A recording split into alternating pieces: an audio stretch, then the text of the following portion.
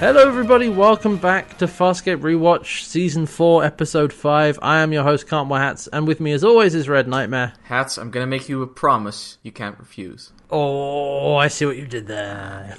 Yeah. As I was saying that, I was like, hang on, that's not how the lie goes. Whatever. Close enough. So yeah, this is Season 4, Episode 5 called Promises, and... this is an interesting episode. Yep. Yes, it is. So, let's just catch you up on where we are. In fact, we have the previously on Farscape that seems to be happening quite a lot because there's a lot of ground to cover. Remember, these are things that happened and will be important later. So, yeah, we coming back from the end of Season 3 and the beginning of Season 4, then... Moya got sucked down a wormhole, but we know that Moya's back and is around somewhere. Mm-hmm. We saw the crew go hang out at Arnesk and meet up with Dargo and Naranti and Jewel, and then Jewel stays behind at Arnesk, and then the rest of it's basically so everyone is back together apart from Aaron, and they're in Dargo's ship, and they go to the lava planet where they have that fun adventure we talked about last week. Yeah. Where they get a shield belt. Yeah, that was actually fairly... There was a specific scene in the previously on of oh, look, shield belt. You're like, okay, sure. And so then at the end of that episode, the end of last week's episode, they get a message on Dargo's answering machine from Moya. We've heard your transmission, we're sending you our coordinates now. We are looking forward to meeting up with you again. Yay! And so, yeah, that's where we are, and that's where we start out this episode. We actually see a CG shot of Dargo's ship towing John's module. We see that. Still. And they're flying around looking for Moya. And Rigel's like, well, how much longer are we going to be out here? We haven't seen Moya yet. Yeah, everybody's complaining. It smells in here. Naranti's trying to peddle her gross food again. Dargo... Can you open a window? I need to pee. So help me, I will turn the ship around. But yeah, so they do eventually actually, they come up on a nebula, and we see Moya in the distance. It's there she is on scanners. And there's actually a really nice shot where they kind of, not come around a corner, but they come, Moya comes out from behind a cloud bank almost in the nebula. Yeah. And we see her, and it's all bright colours, and... There's actually quite nice music, and it is a proper dramatic reveal of there they are, and everyone's eyes light up and they stare at it's really nice. And actually here they comm them can you hear us? And Pilot says yes, we're eager to have you back. And actually Dargo says Moya looks beautiful, which is it's very sweet. And Pilot responds, Moya thanks you for that. Yeah, it's well, thank you. I wasn't fishing for that, but thank you. And we also see that Naranti's piping up with hey, no, Pilot knows, he knows what happened. Yeah. Knows what happened. And just quick reminder, because we're still only 5 episodes in, Naranti is the old woman who we picked up at the end of Season 3. Yeah, Granny. And she did say that Pilot knew what happened when they got sucked down the wormhole. And Pilot says, over the comms, he's I don't remember much. Memory is unclear. We were not harmed, only examined. I like that John says, examined by who? Pathfinder friends? And I'm yes, John's on the same wavelength as me. Yeah, I really did appreciate that. Of yes, okay, so the writers haven't forgotten about that. Even if that ends up not being the case, yeah, they're still no, the audience will know. They're we should bring this up because it makes sense. It makes sense for John to jump to that conclusion. But what's interesting is that Pilot says he doesn't remember who he was examined by or what really happened. But Naranti says that Pilot told her that he did. Yeah, something's wrong. It sounds like Pilot is trying not to reveal any information because there may be somebody aboard or somebody listening. Yeah, it might be a trap. I love this. Yeah, Chiana says it might be a trap, and John's well, yeah, there's only one way to find out. Yeah, walk right into it, on it, charging weapon systems. So yeah, they come aboard Moya, and we see them step out of the ship in the landing bay. John steps off first. I actually like that we see him looking around the maintenance bay, or looking around the bay. Mm-hmm. It's quiet, and it does actually kind of give that feeling of when you come home from a vacation or holiday. Yeah, and it's quiet and everything is off. But then he sees someone on the far side, and they walk forward, And actually, it's Erin. Holy shit. What? She's got her hair down. She's dressed in like some sort of slightly loose like suit. Something looks off about her. Yeah, she's a bit sweaty. She's almost crying actually because John says like, you came back, and John just says everything's going to be all right. You can see her kind of tearing up. Yeah, that's why she cracks up. Yeah, because she walks towards him. And not laughing, actually. She cracks. Yeah. So they walk towards each other, and as they reach, she kind of collapses into his arms, and she's not well. No, she's hot. Like, she's burning up, John says. And she says, like, she's got the late stages of heat delirium. And John's like, what's happening? How? What? And the only thing she says is, promise me you won't hurt him. Who? Promise me. Not hurt who? And like, he found me. He saved my life. And John says, who saved your life? And out from behind, like out from the back comes a very familiar face that says, I did. It's Scorpius. Ah, hello, Scorpius. Hi. So, first of all, called it, not dead. Yeah. Yeah. You're not getting a prize.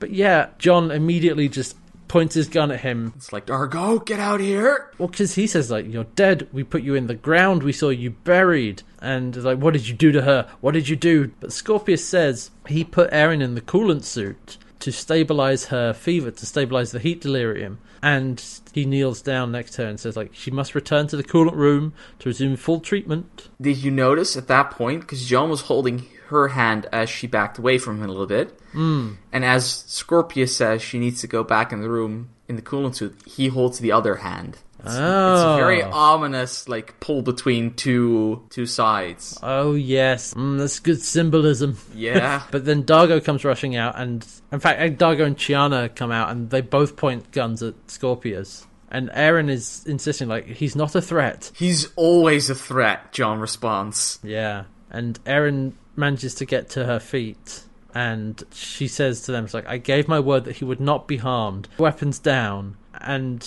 Chiana's like, are you serious? She's like, yes, or I leave Moya right now. She's serious about this. Yeah, and Chiana asks, well, what does he want? What does Scorpius want from us? And Erin says that he wants asylum. Okay, let me try to replicate my exact response when that line was said. Mm-hmm. Yes! I thought this might make you happy. Yeah, it did. Like, for the characters, it's horrible, but... But for us, but for the drama, it's so good. One is a pilot out in space. The other is a kinky son of a bitch. Together, they are roommates. They fight crime. Oh, right, no, they're roommates. This is how a sitcom starts. It's the odd couple. Yeah. Exactly. But what I love about this next part is that John... Yes. John, obviously, he can't believe it. Right, he's like, no, this is crazy. Well, sorry, okay, first of all, like, Scorpius says, like, you must allow Erin to go back to the chamber to resume the full treatment, then we can talk. Mm-hmm. But what John says is, like, I can't believe it, like... What is it with us? Like, peacekeepers and us, like, they've just chased us around all over the galaxy, and then they want to move in? What are we, a bed and breakfast? Do we have a sign outside that says free HBO? Because, again, like this is... Crace did the same thing, kind of. It's different situations, but yeah. Remember how we were talking about the fact that Scorpius seemed to be going into the same cycle as Crace? Well, the only thing he now has to do is sacrifice himself for the rest, and we'd be completely full circle. Well, that's the interesting thing, is that although some of the beats are the same, like, you know, like you said, the situations are different. It's different enough that it doesn't feel like they're literally retreading the same story. Also, Crace was a completely different type of enemy than Scorpius. Like, Crace was clearly driven by emotion, and he could be made to see reason. Scorpius was always playing on reason. Yeah, like, Crace's character arc was kind of him coming to his senses a little bit. Yeah. And realizing that he was being very self-destructive. Scorpius is just a cold, calculating bastard all the time, and this is just another move in his playbook. Mm-hmm. And so Chiana takes Erin to the coolant room where her treatment's being administered. But Erin makes John promise that he won't hurt Scorpius. I love the look that they exchange. Both very good acting from Ben Browder and Claudia Black. Where, like, John's like, don't ask me this. Where Aaron is like, seriously, listen to me. Promise me this. And he says, almost under his breath, I promise. Like, he just whispers it, and then he kind of grimaces at Scorpius and moves out of frame. So once Aaron's gone, John says, like, what did you do to her? And Scorpius says, I saved her. And at that point, we get a flash, as Scorpius is telling that, of what looks like to be the carpet of Aaron's prowler, and Scorpius licking her face. This is clearly John's head. Yeah, but what Scorpius says is that he found her in the prowler, and she was in the late stages of heat delirium, and so he took her back to Moya and put her in the coolant suit to save her life. How do you find her? And Scorpius says, I was looking for all of you. And John says, like, okay, look, I told you before, you're never getting the wormhole knowledge from my brain. I couldn't even use it if I had it right now. Yeah, like he kind of snarls at John a bit, and then Dargo kind of like hisses, and so he backs down. He's clearly very upset when he's like, I couldn't even use it if I...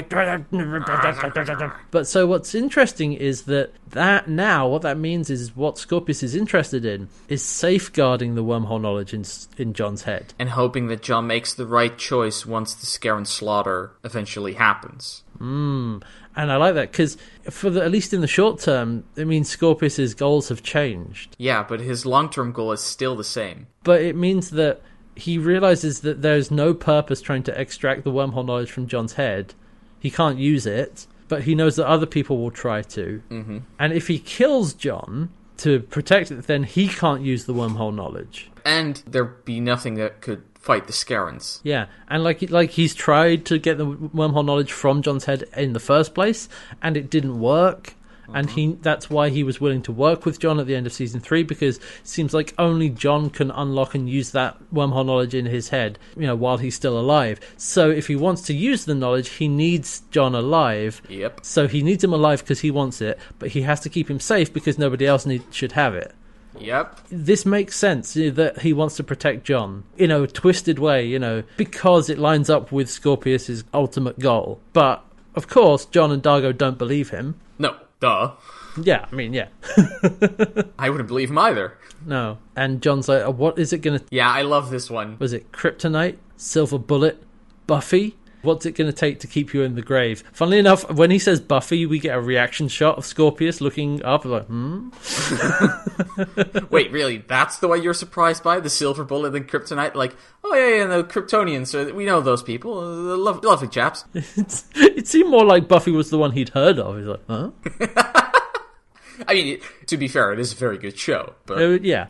But this Dargo's just like, maybe we should cut your head off. Worked for Durka. Yes. Right after that, we flash into a corridor. And we see on either side John and Harvey in black suits with sunglasses. And Harvey is cocking a pistol. And he's like, that's good advice, John. We should just kill him. Okay, John, you don't have any time. You need to kill him right now. Funnily enough, they've got cigarettes in because they're like, with cool... And John like takes them out. It's like, hey, come on, no smoking in my head.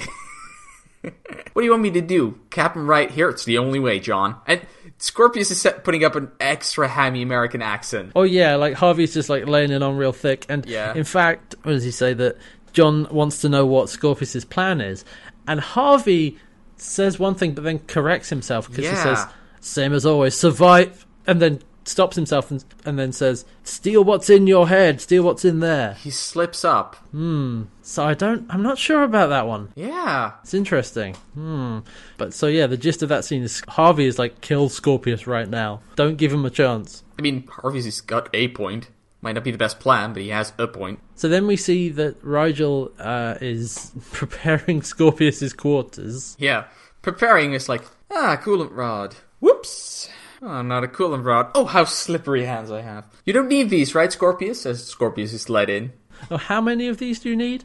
But John says, stop that. Aaron needs them as well now. And Dargo's like, well, maybe we should give them all to Aaron. Not a bad point. Like John also says, we would have prepared a fruit basket, but we didn't know you were coming.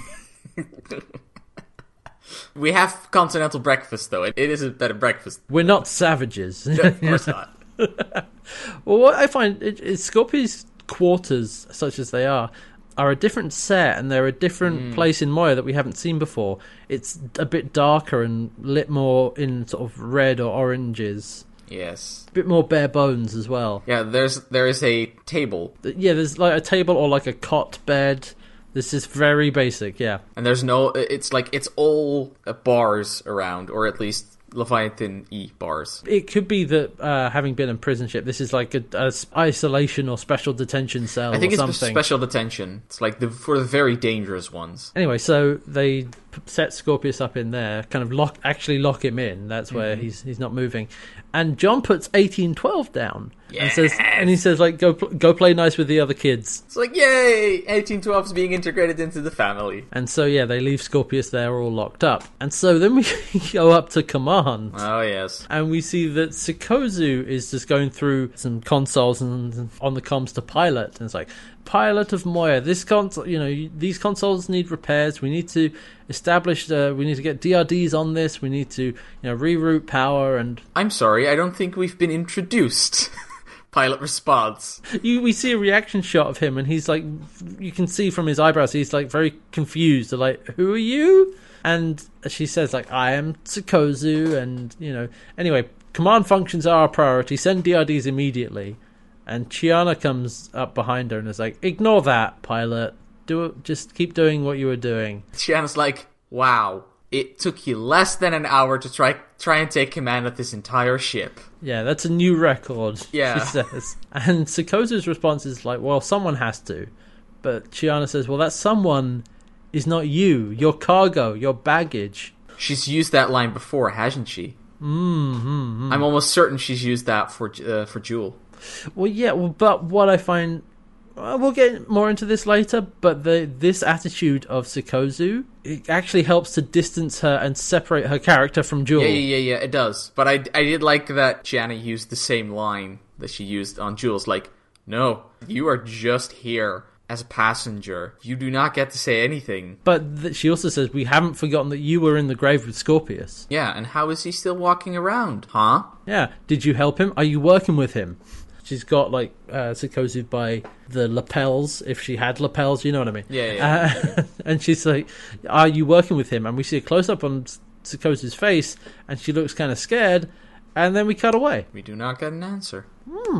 So we see John and Dargo walking through corridor, and John blames himself for what's happened. Says, it's my fault, I shouldn't have let her go, I should have just sat on her till she agreed to stay. It's like... Dargo says, like, it's not your fault, John. And then he has another flash in his own head. Scorpius sitting, again, in the same position, sitting over Aaron in the Prowler. It's like, where is John Crichton? And there's blood on her face as well, blood splatters. Scorpius puts, like, a metal needle in the back of her head, and she screams, and we flash back, and John's imagining what did Scorpius do to her? Yeah, he's tearing himself up over what happened. But he's going to see Aaron, so he does meet with her, and he goes through a little hatchway into this room, which just has, like, it's a small room, it has a bed on it, there's a lamp, and we see that Aaron is sat up on the bed in the full coolant suit. Yeah, it's now also has the mask. Yeah, it looks very much like Scorpius's. So much so that when John sees her, she turns around to look at him, and he imagines, again, the implant screwing out of her head that Scorpius has. And then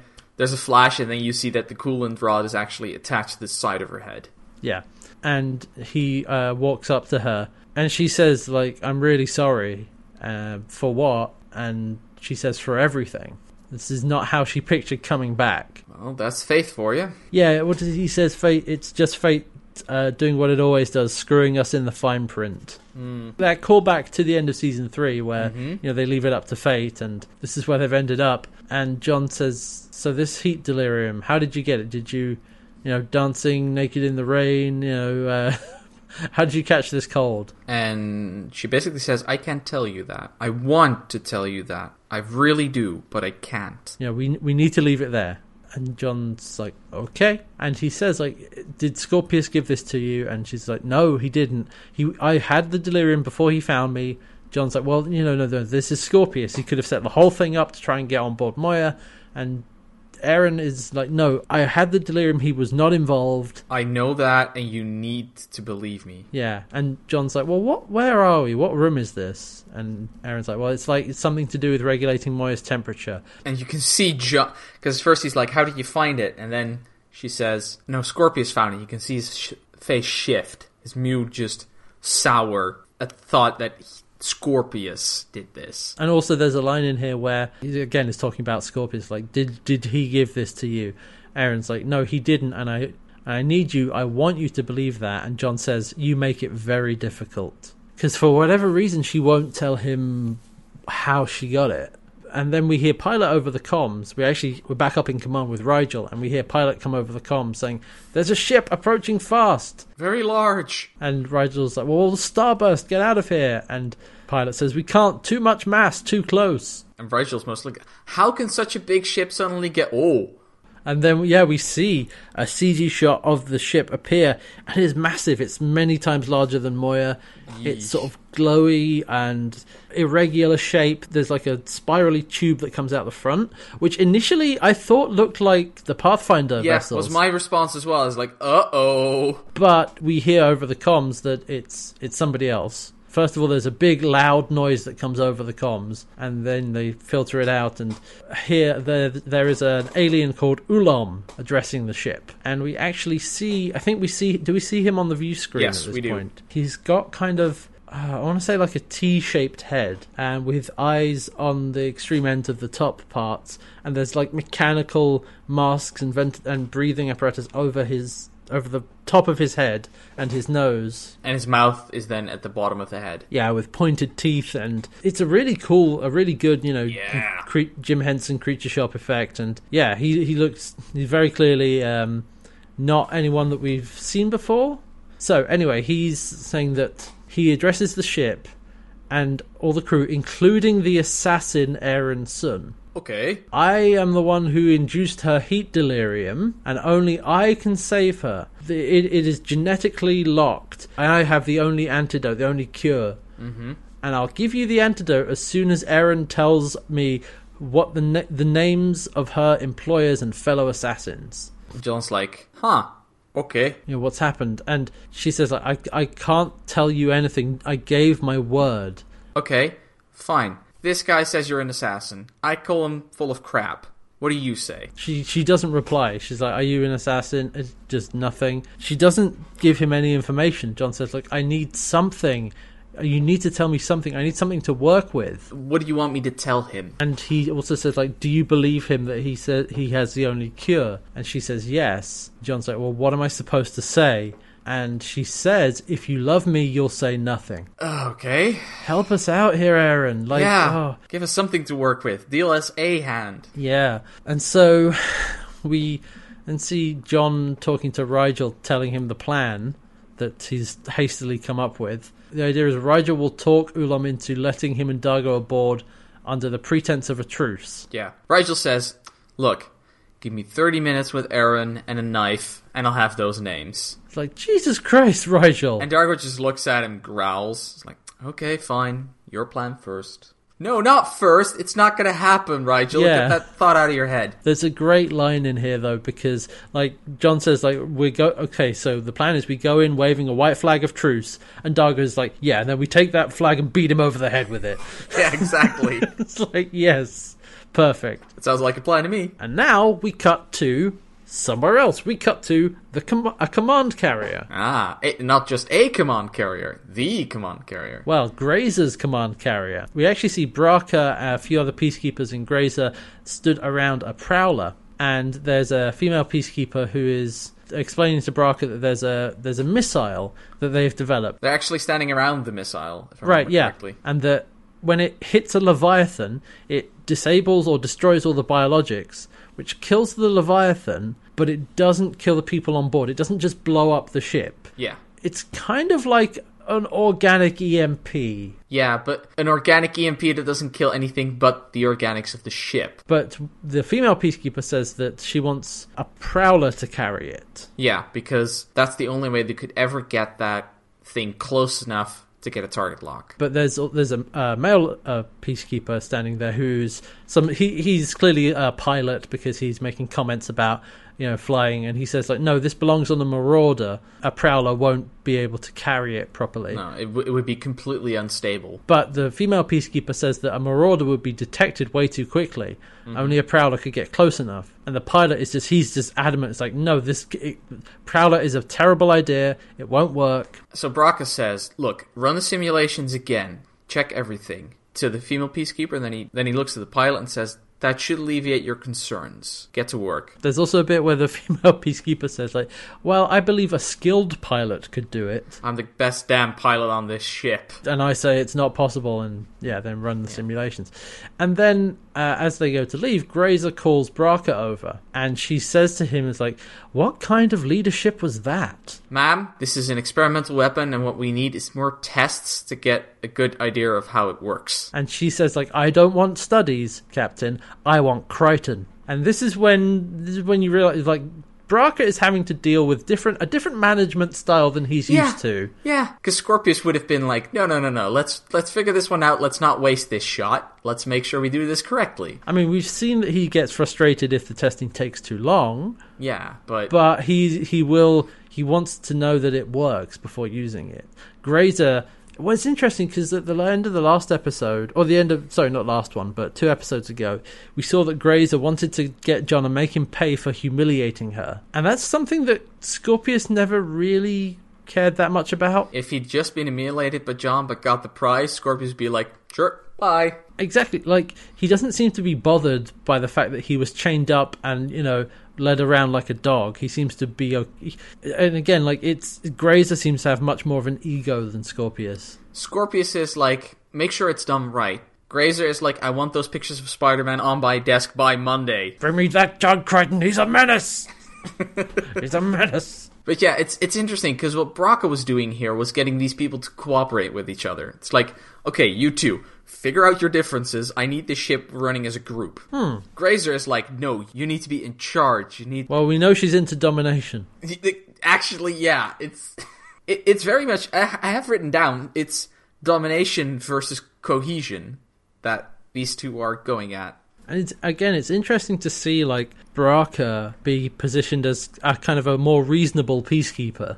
Yeah, and it's also interesting because Braca used to be second in command, which is usually the role that tries to keep the ship together, and the captain is kind of the dick because they need shit to get shit done. And I don't think Braca's really has been able to shift into his new role yet. He's still thinking as a second in command. Well, even though he is ostensibly a captain, Grazer is there and she outranks him, so that is fair, actually. So he kind of is her second in command, and the show is definitely presenting it that way. Yeah, that is true. Even if he is captain, which gives him command of a command carrier, but Grazer outranks him still. Anyway, so we know that they've got a missile they're going to try and attack Moya with. Yes. So we go to John and Dargo, who take a transport over to Ulom's ship, and they go without weapons, as per their agreement. And John walks in, it's like, knock knock, Candygram. That's literally what he says. Yeah, that's literally what he says. And we see the inside of the ship is brightly coloured in like blues and greens, and there are curved struts and wireframe kind of things everywhere. It's a very brightly coloured interior. And then we see Ulom standing there, and he's actually we saw this when he was on the view screen, but he's holding like a gun that has a slug on top of it, like an organic slug. Yeah. Like a puppet. And apparently that's the thing that will inject Aaron with the cure. So Dargo's like, okay, flicks out his tongue at the man. Well, because they argue a bit, and he wants the names of those who worked with Aaron, and they're like, well, we don't know. And it's like, well, did you play a part in her monstrous act? And they're like, no. What happened? And he says that Aaron and 2 other assassins invaded his homeworld, shot their way into the governing chambers, and assassinated their prime Hakothian, their prime minister, basically. Yeah, their prime Hakothian, or whatever it is, I don't know. Yeah, their leader. And John's like, will you know for a fact it was her? And Ulom said, like, we dosed the killers with a contagion that induces heat delirium before they escaped. So the fact that she has heat delirium should be all the proof you need. It's not entirely proof. Like, you could just be lying out of your ass. It's not airtight. But given that Eren didn't want to say anything, Yeah. it does add up. And so we actually cut back to the ship, we cut back to Moya, and we see Chiana checking on Eren's coolant rod. And it's like, well, okay, no, it's red. Something's wrong. It should be blue. And what is... Scorpius over the comms is like, okay, put it back, get a new one. Naranti is also there, and she's got some powder. It's like, oh, this powder should help you sleep deeply. I wonder if it's still potent. No, Granny, no, less powder. We have talked about this for several episodes. Less powder, not more, less. But she goes to throw it in Eren's face, and Eren just bam, whaps it up into her, like just hits Naranti so that it goes into her face instead. Yeah, and she stands up and she's like, it is about how potent it still was. She sits up, she zips off the mask and leaves the cooling room. Yeah, and she goes up to command and she throws out Sikozu. She's like, you get out of here now. But I'm working on the... Get out! Fine. And we then see Oolong talking to John. You might want to tell Eren that if she cooperated, then I'd have no reason to hunt the other assassins. And then Eren appears on the screen. She's coming from Moya and says, like, threatening my friends won't help you. So, send them home, let Moya go, because I am breaking this stalemate. And John and Dargo are like, look, somebody get up to command to get Eren back in the chamber. Eren, get back in the chamber. It's like, Eren, stop it, what are you doing? And she pulls out a pulse pistol, puts it up to her head. No. And says, goodbye, John. And everyone is yelling, like, help, help. And then Rigel headbutts her from behind. Yeah, she falls unconscious, and that's why we haven't spaced him yet. Yeah, he's useful now and then. And Oolong tells John, like, a suicide attempt. No, I've been far too patient. Like, I could have my soldiers board Moya at any moment. Have we pointed out at this point that he's using a hologram? Did we mention that? Oh, right, sorry, yes, we actually skipped that, sorry, because, when they're arguing at first, Dargo flicks his tongue out at him to try and knock him out, and it just goes, bzzz, it's a hologram. They're like, oh, well, okay. But then, he says that, I will send my soldiers, I could send them aboard Moya any time, and they're like... John just says, bring them on, come on, bring them all on, we can do it. What do you think, you're going to be able to take Eren alive? No, she'll be dead before you can get to her. And John says, like, and I need her more than you do, so if you back off, we'll get those names for you from Eren. So, okay. I like that they, obviously their plan didn't work, they went over there, he's a hologram, they're like, okay, Plan B. Think on your feet. Okay, we can do this. Okay, yes, I have a plan. Yeah. So then the next scene we see actually is Sikozu and visiting Scorpius in his chamber, and she goes to see him and says one word in pilot. It's something, and what it translates to, because Scorpius says it translates to stasis mode or something, and the DRDs surrounding him go pew, turn off. And like, oh, you speak pilot, impressive. And she says, like, it shouldn't have worked. These DRDs are really badly coded. That should not, it's like root access DRD control. Like, oh, I can't believe password 1234. What do you mean they didn't change it from the factory default? Bunch of idiots. Sanitize your inputs. Drop tables DRDs. Yes, little Jimmy drop. Bobby tables. Bobby tables, right. Yeah. Anyway, Scorpius then says, well, what else can you speak? And starts talking in Scarran. Yeah, she's like, yeah, I speak Scarran as well. On our this is, by the way, done with subtitles. Yeah, this is the first time I think I've ever seen subtitles in Farscape. Mm-hmm. And I was initially like, wait a minute, translator microbes. And I was like, no, wait, Sikozu doesn't have and can't tolerate translator microbes. Yep, so it makes sense. This scene does actually work and does make sense. Okay, yep. Never mind, carry on. But yeah, she's basically saying, like, Honor Nesk, why do you help me? And Scorpius says, well, your death would serve no purpose, but your life might. Well, I haven't really served anything right now. They're not listening to me, and you're on a completely outdated, junky ship with an incompetent crew. But Scorpius says, like, well, they're more resourceful than you realize. I'm like, wait, hang on. Is Scorpius, like, sticking up for the crew? I mean, it does make sense. They've thwarted him time and time again. They blew up a freaking command carrier. Yeah, like, and Sikozu is just saying they're a bunch of idiots, and Scorpius is like, okay, I've known them longer than you have. Trust me, they're not as dumb as they look. No. They're actually quite clever. in a kind of crazy way. But she says also that she's being blamed for him being there. And she says, like, well, how did you survive? Because it seems like she genuinely thought he was dead. I mean, she knew he wasn't exactly dead because he spoke to her in the grave, but he was buried. He got buried. And she asks him how he survived, and he says, foresight and preparation. I have theories what that means, but I'm not going to talk about that. And he says, like, that his purpose here is, he reiterates, I'm here to safeguard John Crichton's knowledge, amongst other things. Yeah, it's the amongst other things that makes me go, wait, what? I'm not surprised that Scorpius has an ulterior motive. I mean, come on. No, that's fine, but still, like, okay. So then John goes to see Erin, who is back in the coolant room, except she's strapped to the table this time. Yeah. In the coolant suit, but she's, like, held down so she doesn't try and kill herself again. Mm-hmm. She tells him, like, don't be upset. Death is nothing to fear. She's also, her speech is a bit broken, because it's clear that talking is a bit harder for her now. And then we actually see John starts hallucinating again. Oh, yeah. And I wasn't sure at first, but this is Harvey messing with John. Yeah, probably. The thing is, it's not entirely clear. I think at the beginning of the scene, it's not clear. Towards the end, I was like, okay, this is Harvey messing with him. Because what we see is that John hallucinates that Erin sits up from the bed, and rather than just being in a basic coolant suit, she's in full Scorpius gear with Scorpius makeup on. Yeah, and it's his full armor set that's usually included in his coolant suit. And so it's like, why won't you let her die? And soon enough, you'll wish you had. That's actually, and soon enough you'll wish you'd had. That has to be Harvey, because that's something John would never think. You're right. Yeah, and John's like, well, I'll get the antidote. And then we see Erin Scorpius say, like, well, you're still in denial. Why won't you just let her go? And then it cuts between, like, the real world, what's going on. We see Erin say, like, you have no right to do this. Oolong just wants me. And John says, not as much as I do.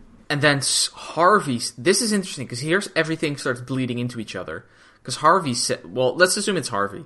Harvey says, what gives you any right to do that? She's never been yours to begin with. And Erin responds, and I never will be. And that's where I was like, wait, whoa, hang on. Who's saying what here? Yeah, and we know that Erin, I mean, Erin clearly doesn't want to belong to anyone. She's very much independent now. She's her own person.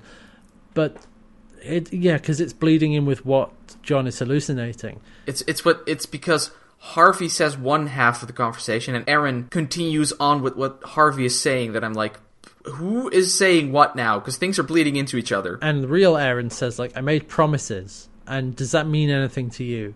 And John says, like, well, does life mean anything to you? When did you become an assassin? When did this happen? When I found the cause that warranted it. And John's like, okay, can you just tell me something? Also, the reason I think this is Harvey is that in this scene there's a bit where Erin Scorpius is like, part of it will always be with you in here, like taps John on the forehead, exactly the way that Harvey and Scorpius do. And on the side of his head, or here, it doesn't matter. You'll never be free of me, either if I'm in a cell, or in here, wherever. Yeah, so I'm like, okay, this is Harvey messing with John and trying to get him to confront some hard truths that, at least that Harvey believes. Yeah, the thinking is, that's weird, where Harvey's being so aggressive about, you'll never get rid of me. I'm like, Harvey hasn't been that aggressive in a while. He's been actually pretty mellow lately. But again, it's kind of that bleed between, is he referring to Harvey or Scorpius? Yes, that's a good point. And the fact that it's not entirely sure who's saying what with Erin and Harvey in this, it makes it extra unsettling, which works perfectly. It's real creepy. So anyway, she says, like, she won't tell John about anything. But John's like, well, okay, look, tell me that the guy you went after, tell me that he was a really evil guy and that he needed to be killed and that there were a lot worse, that he did a lot worse and that you took him out for the right reasons. And it's like that you did the universe a favor. Yeah, and, is this worth dying for, this secret? And she says, yes, it is. So we cut again to the command carrier, and we see that their scans have found a Leviathan that could be Moya. And Grazer asks Braka for recommendations, and he says, like, I will fly a Prowler with the missile. And he points at the pilot. It's like, you clearly do not have the conviction to do this. You don't believe it'll work, so I will fly the Prowler. And clearly this is Braka trying to be a bit more commanding, a bit more, authoritarian, and being like, I will fly it. You agree, get out. So he hops in the Prowler and Grazer's like, good hunting, Captain. You know what I heard when she said good hunting, Captain? Hope you die, Captain. So anyway, we flash back again, and we see that John is going to see Scorpius, and we get another flash of definitely Harvey this time. Yeah. Again, they're in the cool suits and the guns, and so there's this scene and a few other scenes. They're doing like Reservoir Dogs. Oh, right. I was like, which movie do I need to watch? Because this is actually pretty cool, well shot. Okay, Reservoir Dogs. Got it. Reservoir Dogs. And so they're like, Harvey says to John, it's like, you need to stay away from Scorpius. Like, don't give him an opportunity to get inside your head. He'll take, the wormhole knowledge. Don't do it. Don't do it, John. And Harvey actually pushes him against the wall in the real world. And John is like, whoa, Harvey, stop doing that. And we flash back into his head, and he shoves Harvey against the wall. It's like, you do not get to do that, otherwise you go back in the dumpster. Yeah, we see like Harvey exerting some more control. This is definitely the most aggressive Harvey has been in a while. I think it's brought on by the presence of Scorpius. He's afraid. Yeah, and so but John does go down to see Scorpius, and he sees that Sikozu is there, and she's turned off the DRDs and everything. And it's also when John walks in, Scorpius says to Sikozu, "Okay, this is prepared. Now you need to tell John." Sorry. Click. What does she need to tell me? It's like, you've been on Scorpius's team all along, haven't you? And that's how you survived, isn't it? You used her. But Scorpius says, no, John, what she's actually done is helped Scorpius make a device that will remove the neural clone from your mind. Also, she's only just started to help. Yes. I like that John's like, what neural clone? Yeah.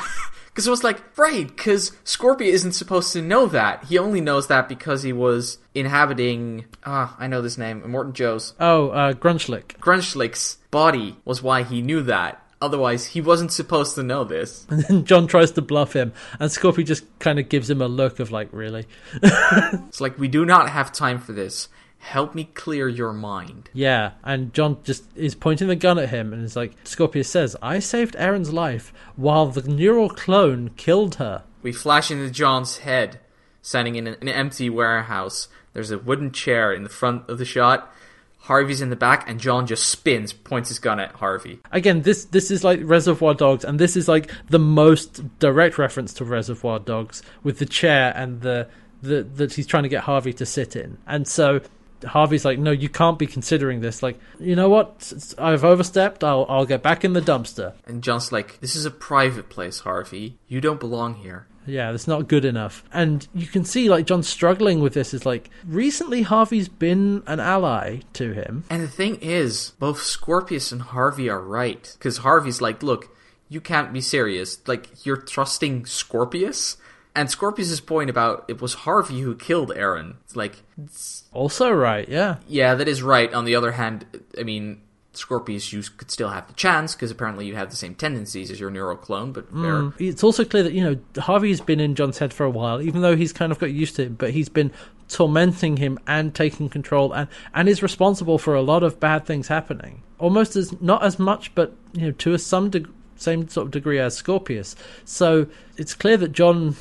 Certainly part of John really wants to get rid of him. Even though he occasionally provides some benefit, it may not be worth the risk of keeping him around. It's also clear from those previous few scenes, which is, it's actually really good, it's important, that's why they put them in there, that John cannot fully control Harvey. No, Harvey can exert influence. Even if it's very minor, he can. And that's a risk. And so Harvey's kind of pleading for his life, for his existence. And he's like, you can't... There's actually some fun lines, because he's like, you can't, like, how can I possibly leave your mind? It's full of so many wondrous memories. Cool jazz piano, chocolate ice cream, women. But then he actually says, like, I've been your ally, I've been your friend. He's right. And John's like, but you're not real. And he's like, I'm real to you, I'm real to myself. That should be enough. And John's like, no, Harvey, sit in the chair. And Harvey's like, okay, John. And he sits down, takes off his shades. I'm going to miss you, John.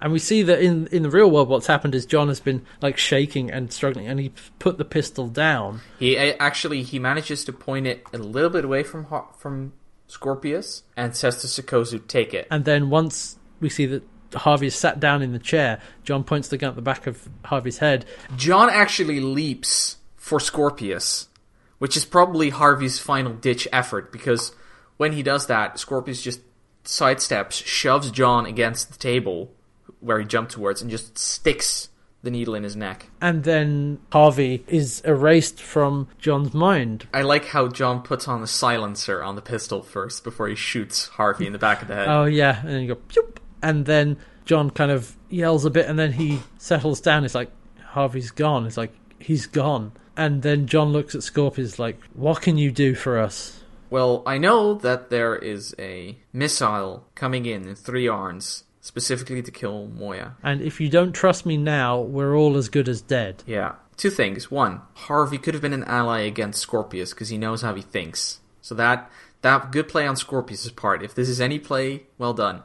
2, who says that what Scorpius did only removed Harvey and didn't do something else? Yeah, we don't know. Let's assume that for now, Scorpius has been sincere. I know that the show doesn't have time to stretch this out completely. No, and I mean, it's Scorpius, so we know that Scorpius lays plans over a period of time. So I feel like when we involve things with Scorpius and the Peacekeepers, there's always the chance that it will come back in a future episode. Yep. Much more so than like your plot of the week, which has, it has come. Those things have come back in the past, but they're not guaranteed.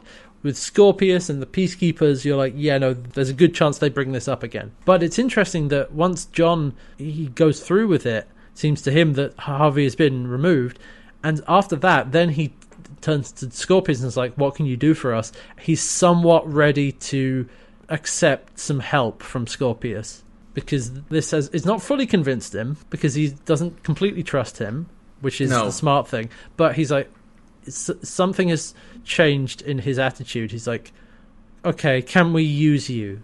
He sees Scorpius as an asset now. He can use a tool, nothing more, but still something that he's prepared to use now. Yeah, so it's a good scene, and my only, not really a problem, but it's kind of that Harvey got dealt with very unceremoniously, very easily. Yeah, I wish they'd taken a little bit more time with that scene. Yeah, I can understand why they didn't over the course of the episode, because in this episode it felt like there wasn't really a whole lot of wasted time. Nope. There was a lot. It was all used very well, so I can't really point to another bit and say, well, we should cut that out and put more time in with this. Mm-hmm. But it means that you're like, oh, I wish we'd spent more time developing this, because when Harvey got removed from the other Kryten, that was a much bigger deal. Yeah. We had the whole roller coaster ride, and was a whole roller coaster ride. Literally, yes, literally. Yeah.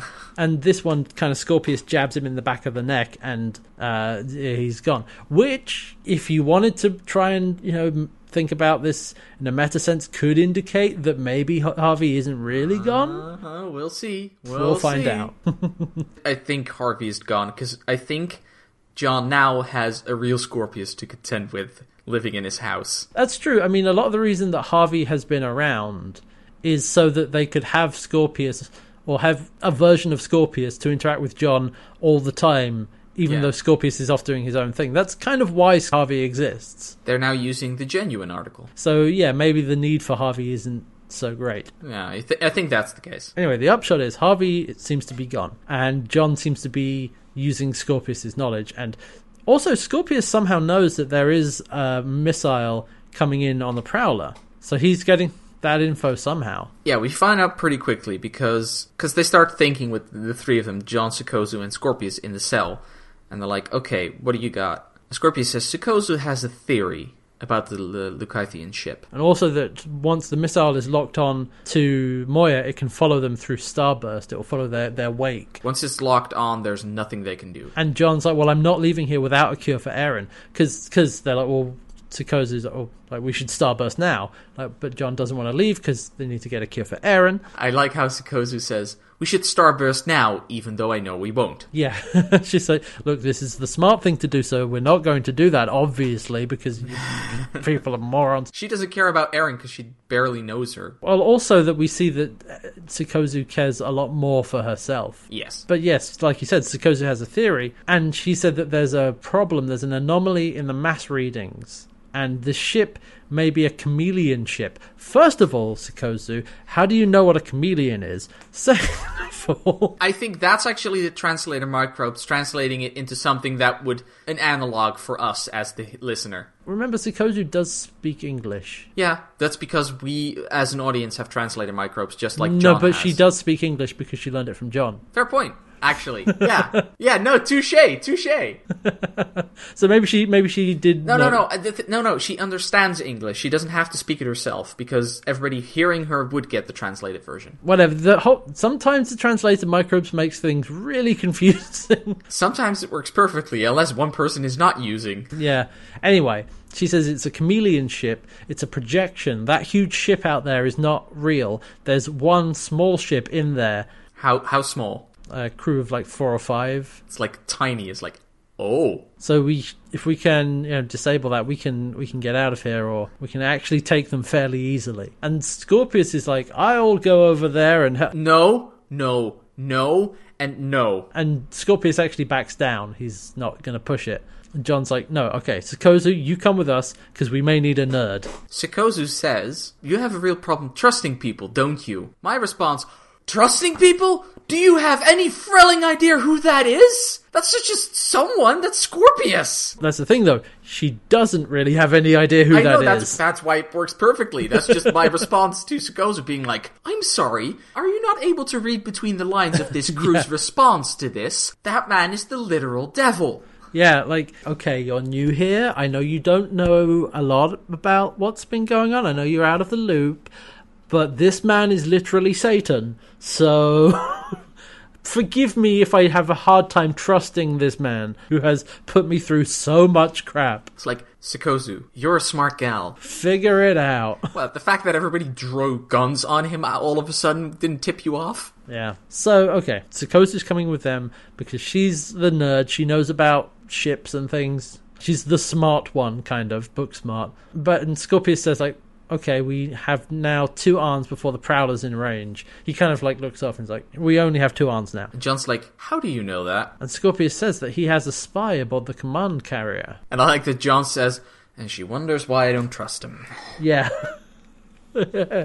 Also, I think I know who that spy is. Well, there is one person who we are very much led to believe is that spy.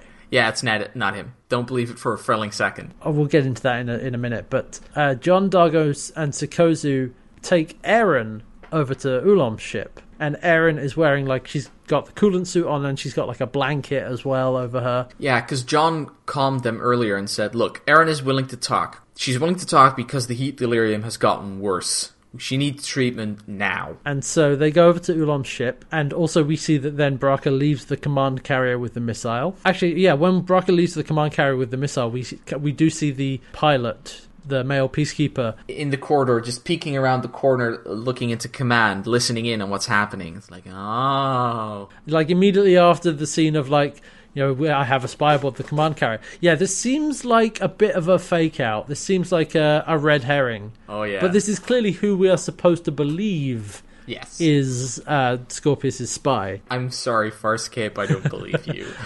I don't buy it for a second. But on board Ulam's ship, John's like, she's worse. She needs the antidote now.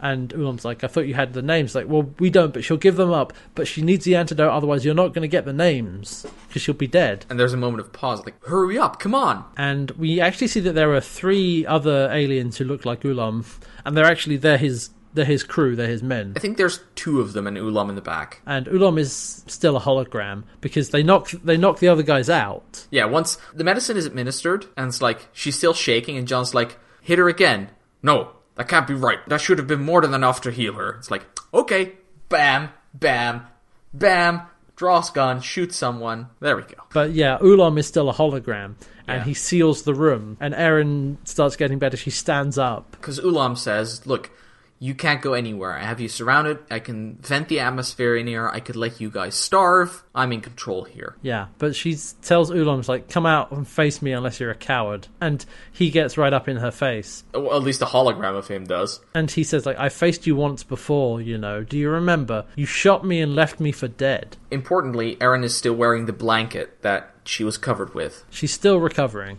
Yeah. And Ulam says, like, you killed so many that day. But she says, well, your leader had more slaughtered in one day than I could in a lifetime, and if asked, I would do it again and again, and I would do it for free. Yeah, and as she's saying this, a hologram behind her disappears, and we see Ulam hanging in what looks like some sort of... just hanging from the ceiling. There's like a harness that he's in, and it's the real one because he's not well. He's having trouble breathing or something. Yeah, and he has like an orb around his hand, and he draws a pistol, aims at Eren, and shoots, and nothing happens. Because it goes bloop and gets absorbed in a very familiar effect, and we see that under her blanket she's wearing one of the shield belts from the last episode. Because John immediately shoots the guy and goes to Eren, and she pulls that thing out under the blanket. It's like, this thing actually works, huh? And it's like, what did you say it was called? It's like, it's a Tarkin shield belt. And it's like, so that's why they were in the previously on segment. I like how it's far enough into the episode that you've already forgotten about the previously on. Yeah. But you're like, oh. It does also kind of strike me as a little bit of a D&D thing of like, remember this thing we got from the bad guys in the last encounter? Yeah. Well, let's use it here. And like, okay, yeah, it's a good idea. I love that plan that they used that because that's why she was still wearing that blanket, because she was like, I need to make sure he doesn't see I'm wearing this. This came up in dialogue at the beginning of the episode with like, is it the Pathfinder ship? And it's like, Farscape quite often uses these little bits of continuity that makes sense, that it's the kind of thing that nerds like us would complain about if they didn't mention it, right? Like, well, but in this episode, why don't they use this? It's like, Farscape writers thought about that and put it in where it makes sense. Yeah, because they like their actors and don't want their actors to get those questions during conventions. I think also because they have... Like, Farscape is episodic, but they commit to longer term narratives, and so they're already in that space of writing of like using the bits that they've gone before. Yeah, it's like they view their previous episodes as a tool set that they can use. Like, exactly. Before I make something up, are there any nice toys I can just make do the same function? Yeah, which is great, and part of the strength of Farscape is you feel like this long journey as opposed to some other TV, like sci-fi TV shows, episodic content. It's like, it's just week to week, what problem are we facing this time? It's like, no, there's this bit from 2 seasons ago, there's this bit from a couple episodes ago, we'll bring this up, we'll bring that up. Farscape makes good use of its continuity. Yes, it really does. And in this scene, I was like, yes, of course, because that makes total sense. They took them with them, and they had the shield belt, so yes, of course they'll use them.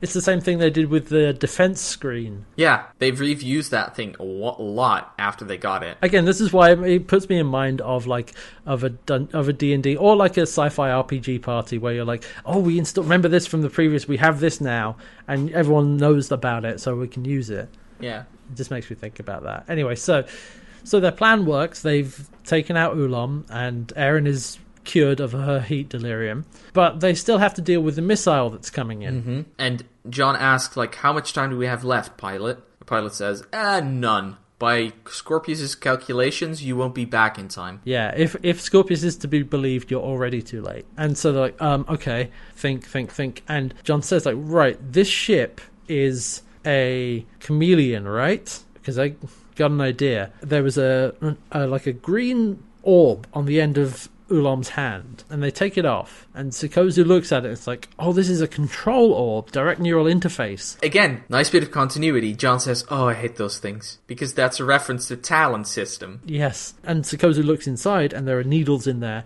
and John's like, right, okay, we're gonna leave. Yeah, because he says, Dargo, take Eren back to the shuttle, keep the motor running. Scorpius, how does this missile lock on? And Scorpius says it attaches to the energy signature of Moya. Okay, Pilot, is there any way we can turn that signature off? And Pilot says that yes, only for about 800 microts though. That should be enough. Sikozu, this is a chameleon ship. You are a Leviathan expert. Fix me up a decoy. Yeah. Also, pilots, the way that they shut down Moya for this is they have to turn off all her biological systems. Yeah, she's basically going into a brief induced coma. Yeah, which is why they can only keep it for about 800 microns. It's like if you deprive someone's brain of oxygen or you turn it off, it's only a certain amount of time before they take irreparable brain damage, So can't do that to Moya for very long. But if they can do it for long enough, then the missile should lock on to the decoy and then they can get out of there. And Sikozu's like, well, I don't know if I can do this. And John's like, look, this is our only chance. And she's like, okay, I'll try. Then we see Bracca comes into range with the missile. He's coming back to Peacekeeper Command. He's like, I'm in range, scanning for the ship. And actually we see that Oolong is not quite dead. Yeah, he stirs a little bit. It's like, still with us. And he says, like, to John, like, you finished what Aaron's son began. Blah, blah. I was like, okay, whatever, man. Let's just get out of here. Cool story, bro. And so Sikozu puts the orb on her hand, and we see that there's like a little wireframe hologram kind of forming of a Leviathan shape. Mm-hmm. And she just manages to get it up and running as Bracca starts his scan. Bracca's like, hang on, must be something wrong with my sensors. I'm reading 2 Leviathans. At the command carrier, the Peacekeeper's like, no, we also see 2 Leviathans. Something's not right. And Moya gets shut down. And so Bracca's like, okay, well, one of the Leviathans is dead. The other one matches the signature. Yeah, it's like, okay, the dead one must be the decoy. Fine, here are the coordinates. You have permission to fire. And so he locks onto the decoy, and then Pilot tries to resuscitate Moya. Yeah, because the missile is locked on and fired away. So it is now invariably linked, as Scorpius says, to the decoy. So they turn Moya back on and get everyone out of the decoy ship on the transport pod. It takes a while. At first, it doesn't look like he's able to get Moya back up, and it's very minor at the end of this episode twice, but I really love this because Chiana says, like, no, you can and you will bring her back, Pilot. It's Chiana saying that. And Pilot does manage to get Moya back online. And so they're like, okay, let's get out of here. And then the Peacekeepers are like, wait, no, the other Leviathan, it's not dead. That one was a trap. It was a decoy. It was starbursting. What? Yeah, and we actually see they starburst away. And Bracca, like, as you see him shield his eyes from the light from starburst, they're like, crap. And the other ship gets destroyed by the missile. And then Bracca yells at the Peacekeeper, the female Peacekeeper, over the comms, like, your scans were incorrect, like, you are relieved of your duties. Yeah, report to the brig. And Grazer cuts in, it's like, no, Captain, I will handle the debriefing. Lieutenant, report to the Aurora chamber. And she's like, bois? No. I said, just take a seat, I'll be with you shortly. Oh. So, yeah, Grazer seems to be a bit of a bad boss here. A bit of a mean boss you wouldn't really want to work for. No. I can't wait for her to join the crew in Season 5. I got bad news for you about Season 5. Like, judging by the cycle we've been doing, she needs to join the crew at some point. Well, we know that Season 4 is the last season, so you got to hurry up with that, Anyway, so they get away, and John says to Scorpius, like, well, congratulations. Because we fade to Scorpius lying on the bed. Apparently some time has passed. Yeah, and John's like, congratulations, you made it through the day without anybody killing you. Well, I mean, the day isn't over yet, but... And John's like, okay, you helped us out. You're not dead. But, you're still in the cell. But it's like, I just have 2 questions. 1, did you do anything at all to Aaron? I did nothing to her that would harm her in any way. 2, on the carrier, you said you knew where Earth was. Is that true? Yes. And he asked, does anybody else know? And he says, no, I have removed all the data from the ship. All the knowledge as exists here. And he points at his own head. Yeah, and he says, you can use it to get home, or you can safely eradicate it by killing me. Again, the choice is yours. I love that, because now John has knowledge Scorpius wants, and Scorpius has knowledge John wants. My, how the turns have tabled. Exactly. Because Scorpius knows he wants to get home. Yeah. Scorpius knows he has a bargaining chip he can use against John now. Oh, it's really good. Like, I know Scorpius, he's not on the crew, he's aboard Moya, he's locked up in a cell, but just the fact that he's there is really good. I'm so glad. This is one of the best developments they could have done in Season 4. Hi, we have a new crew member. Meet Satan. Meet the token evil member of the team. The guy that wanted to roll lawful evil. Well, this is more like suddenly somebody turns up and is playing the big bad guy from the campaign. You're like, wait a minute. This isn't right. So yeah, but like we said, we know that Scorpius is willing to do anything. Like, he's not... The only revenge he really cares about is against the Scarans. Yes. And like I said earlier, like, his goals have changed now because he does not have the resources to make use of wormhole knowledge. So the best thing he can do is make sure that wormhole knowledge is safe, and that wormhole knowledge is in John Crichton's head. And that means John Crichton's head needs to stay on the rest of his body. Yeah, so for the moment, his goals do kind of line up. And it's important, I think, that we had those episodes at the end of Season 3 where we see John and Scorpius starting to work together. Yes, because that's where we're going now. It builds that relationship, but it's clear that John still does not trust Scorpius. Like, of course not. Yeah, it makes total sense because he'd be a moron if he completely trusted him. Season 4 is going to be so good. 2 more scenes, though. Yeah, 2 more scenes before the end of the episode. And we see Chiana and Pilot, first of all. Can I say I love this scene? There isn't a lot of focus on this scene, but this is Chiana sitting with Pilot, heads against each other, and Chiana's talking about, it's so good to see you again. It felt like coming home. And I'm like... This is literally what Zahn would have said if she'd still be alive. Yeah. Chiana has filled the role of one of her best friends. And just, God, that's so beautiful just by showing, not telling. And Pilot says, we are also very happy to see you. With the exception of one, and it's Sikozu. Yeah, and can I just say that I love what Pilot now says. It's like, with her around, we miss Jewel even more. And I'm like, Pilot, we are on the same wavelength. Thank you. Yeah, and Chiana says, like, hey, look, if Sikozu ever speaks to you like that again, if she ever gives you any lip, you drop her in Bat Dren. Yeah, you should not be told by anybody what to do. And Pilot's like, yet everybody does. And Pilot's like, well, you know, that's our function. We are the pilot, but we can't serve so many masters at once. Yeah, because at first he says, Moya and I have come to a decision. And Chiana's like, you want us gone? It's like, no, not at all. Also, she's not mad if he would have. Yeah, but what Pilot says is like, no, we can't serve all of you at the same time. We ask you to choose one spokesperson, a single voice for us to follow. And so Chiana's like, you want a captain? I'm like, yes. And so Chiana's like, all right, I'll tell the others. We'll have a vote or something. So yeah, they're going to elect a captain. All right, start placing your bets. There's 3 people I think would be qualified. I mean, John. Yeah. Aaron. Aaron would be a good choice. Aaron is probably my favorite. Chiana would also not be a bad choice. Okay. Because, especially as a spokesperson towards Pilot, I think their connection is strong. Okay. I feel like most of the people on the crew, apart from Sikozu, obviously, we're not counting Scorpius, because obviously not, and Rigel, those 3, like, would be a bad choice. Anyone else would be fine. I think Dargo's too hot-headed. I would have said that a while ago. Fair enough. Yes. Not anymore. I would have said that like early season 1, still into season 2 and part of 3. But I tell you what it is. It was when he eventually has dealt with his feelings. He matured from what happened between him and Chiana and Jotham. Yeah, you're right. And he is a bit more level-headed now than he was. He's still prone to being angry and stuff. Mm-hmm. But he has matured quite a lot. If Farscape were a worse series, I would have easily said John without any hesitation. The thing is, I could see this show not putting its main character in the captain's seat. I could totally see... Aaron is a very good choice for that. Well, we will find out who that is in a future episode. Because we don't find out in this one. And there is, in fact, just one more scene left. Oh, yeah. And what a scene this is. So, yes.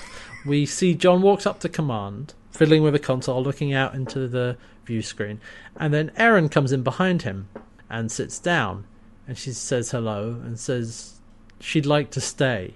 And John's like, I'm sure Moya would be happy to hear that. Any reason? She's like, yeah, I need to recover. Any other reason? Well, I need to help you keep an eye on Scorpius. And he keeps pressing. He's like, any other reason? And she's like, I want to be here. And it's like, okay. Are there any other oaths I need to worry about? Like things you can't tell me for some reason? Promises you've made? Just slightly playfully saying that. And she shakes her head. Also, when we see the close-up, you can tell she's emotional about this. You know, she's smiling and is kind of almost a little bit on the verge of tears from emotion. She's glad to be back. Also, actually, I should have mentioned this at the start of the episode, but possibly an important thing, but Erin's hair is down now. Yeah, and longer than it used to be. Yeah, and remember that when she went back to being, quote, a peacekeeper, she tied her hair back up in a ponytail. Ooh, good point. And when she was more, like, emotionally vulnerable in the choice, she had her hair down. And it seems to me that that's kind of a symbol of, like, she's letting herself be more emotional, be more open now. And she's not being so much of the rigid peacekeeper that she used to be. It's just a change in her appearance that kind of indicates that to me. But again, she says that there's no other oaths or anything that Jon needs to worry about. And Jon says, so, you could tell me that you were pregnant. And you see her face kind of drop a little bit, and she stops smiling. And you can see her also dart her eyes to the side, like, when did he know? How does he know this? And she doesn't say a word. And Jon just walks out. Jon kind of has a look of like, yeah, okay, and then walks away. Yeah, because he's clearly pissed. He gave her every chance to tell him. Yeah, and especially now that she's back. And she says she wants to be here. Yeah. She's like, well, if you want to be here, you want to be with us, you want to be with me, it seems like. So you could tell me if you were pregnant, and she doesn't say anything. You're like, well, all right, clearly you're still not fully opening up then. There's still some barriers between us. And so Jon walks off, and the final shot is just Aeryn set down at command. We see her from behind looking out to the view screen. That's the episode. That's Promises. Whew. That was a hell of a thing. Oh, yeah. That was one hell of an episode. That was really, really good. This is the stuff that Farscape does really well. Yeah. And again, we had like a villain of the week who turned up, but it was integrated into the characters and their stories. Can I also just say that I love the fact that the whole hologram was a big thing for the enemy to use, and it actually was also the thing that they needed to shake off the missile. It's like, I know it's not that complicated, but it's a nice little way of tying those things together. Like, oh yeah, it makes sense. Yeah, and it doesn't feel like, oh, what a coincidence. We happen to have just the very thing we need. It feels like they are using all the tools that they have available, which is not very much, because they have to board there, kill the guy, take his thing, and then do it. And so, you know. Yeah, this was a really, really solid episode. If we want to put a rating on it, I would give it at least a 4. Yeah, I think I'm going for a 5, personally. Yeah, like I said, even when we said, like, getting rid of Harvey so quickly feels like a little bit cheap. But, like I said, I don't think there are any other parts of the episode that felt like they dragged. So, you know, it was very lean. It made use of its time very well. Yep. So I can't really say cut out this bit. And it also packed, like, tons of tiny little scenes, like Erin's return, the fact that Scorpius is now part of the crew, like, But also the fact, this was the first time I noticed it, it's probably happened before, that Chiana really has stepped into Zan's role, in a way. Yeah, like we initially thought, like, when Jewel came aboard, it's like, oh, is Jewel replacing Zan because she's got the medical knowledge and such, but it's clear that was really all that they had in common. Yeah, because Chiana has basically become that heart, the person that really cares about Moya and Pilot. That emotional connection to Moya and Pilot. Like, we saw that in, end of season 3, where they're going to bury Talyn. And Chiana says, like, you know, I think you should do whatever the froll you want to do. Also, at that point, she said, like, I always asked Zan how she got so well along with you, and it was being honest. Yeah, so, it's great to see that from Chiana. And,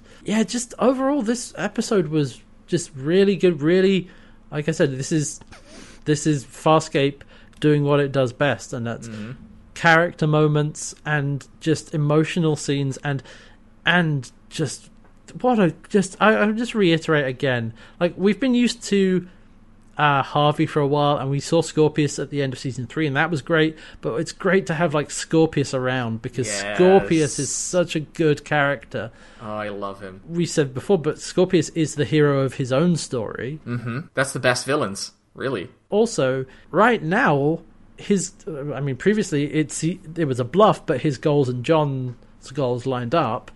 Now they do. This isn't a bluff from Jon's side. It's like Jon's goal is stay alive, get home, And Scorpius's goal is keep John Crichton alive, keep the wormhole knowledge intact. Yep. And safeguard it so nobody else uses it. So they do line up, and they do have that reason to work together. So we get to have Scorpius around. He's still that guy who will probably sell them out if it benefits him. Oh yeah, totally. If it benefits his end goal, then yes, he would. So before we wrap up, there is one other thing I wanted to talk about, which is Sikozu. Well, I mentioned this earlier, but this episode helps to distance her character from Jewel, so she doesn't just feel like Jewel 2.0. No, she doesn't. Because initially we thought so, because she was like, thinks she's smarter than everyone, she's book smart, but she's not street smart, she's got orange hair, you know. To be fair, she was already distancing herself from Jewel a little bit as things went by. But this really cemented it, because she's a lot more arrogant than Jewel was. Oh yeah. And also, she really only cares about herself.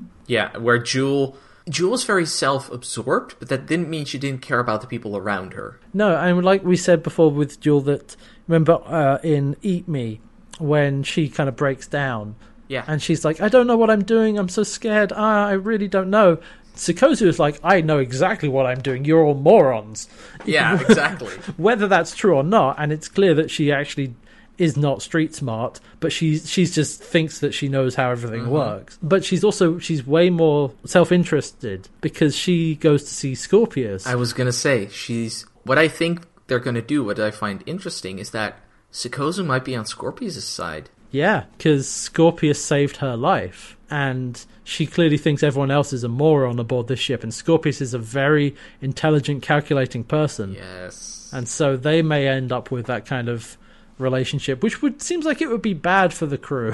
Oh yeah, it would. I hope it happens. So yeah, this was a really good episode.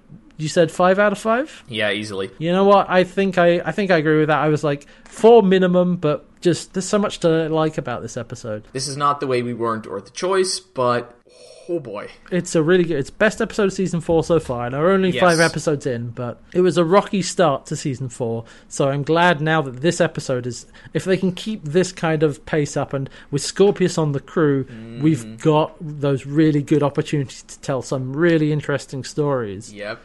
So hopefully we can pick things up, and we'll get into the stride of things. And like I said, I felt like once we get back on Moya, we should get back into the stride of, you know, putting out good, really solid episodes. Like I said, last week was really good, but the first 2 were... The first 3 even.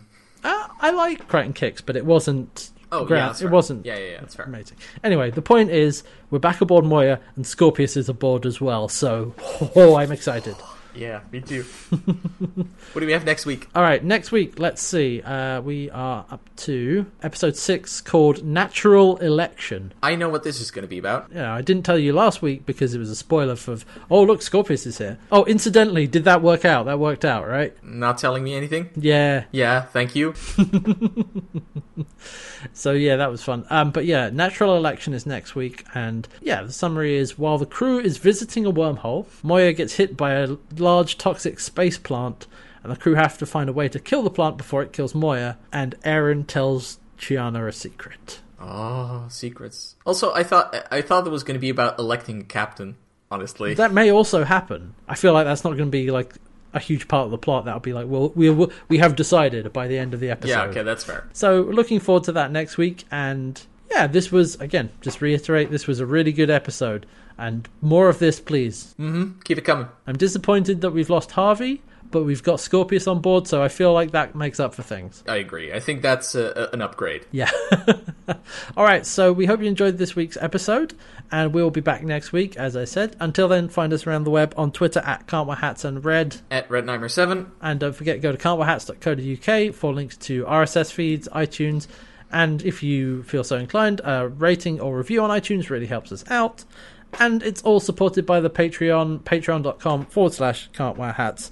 So, that's it from us. We will see you all next time. Thank you for listening. Goodbye!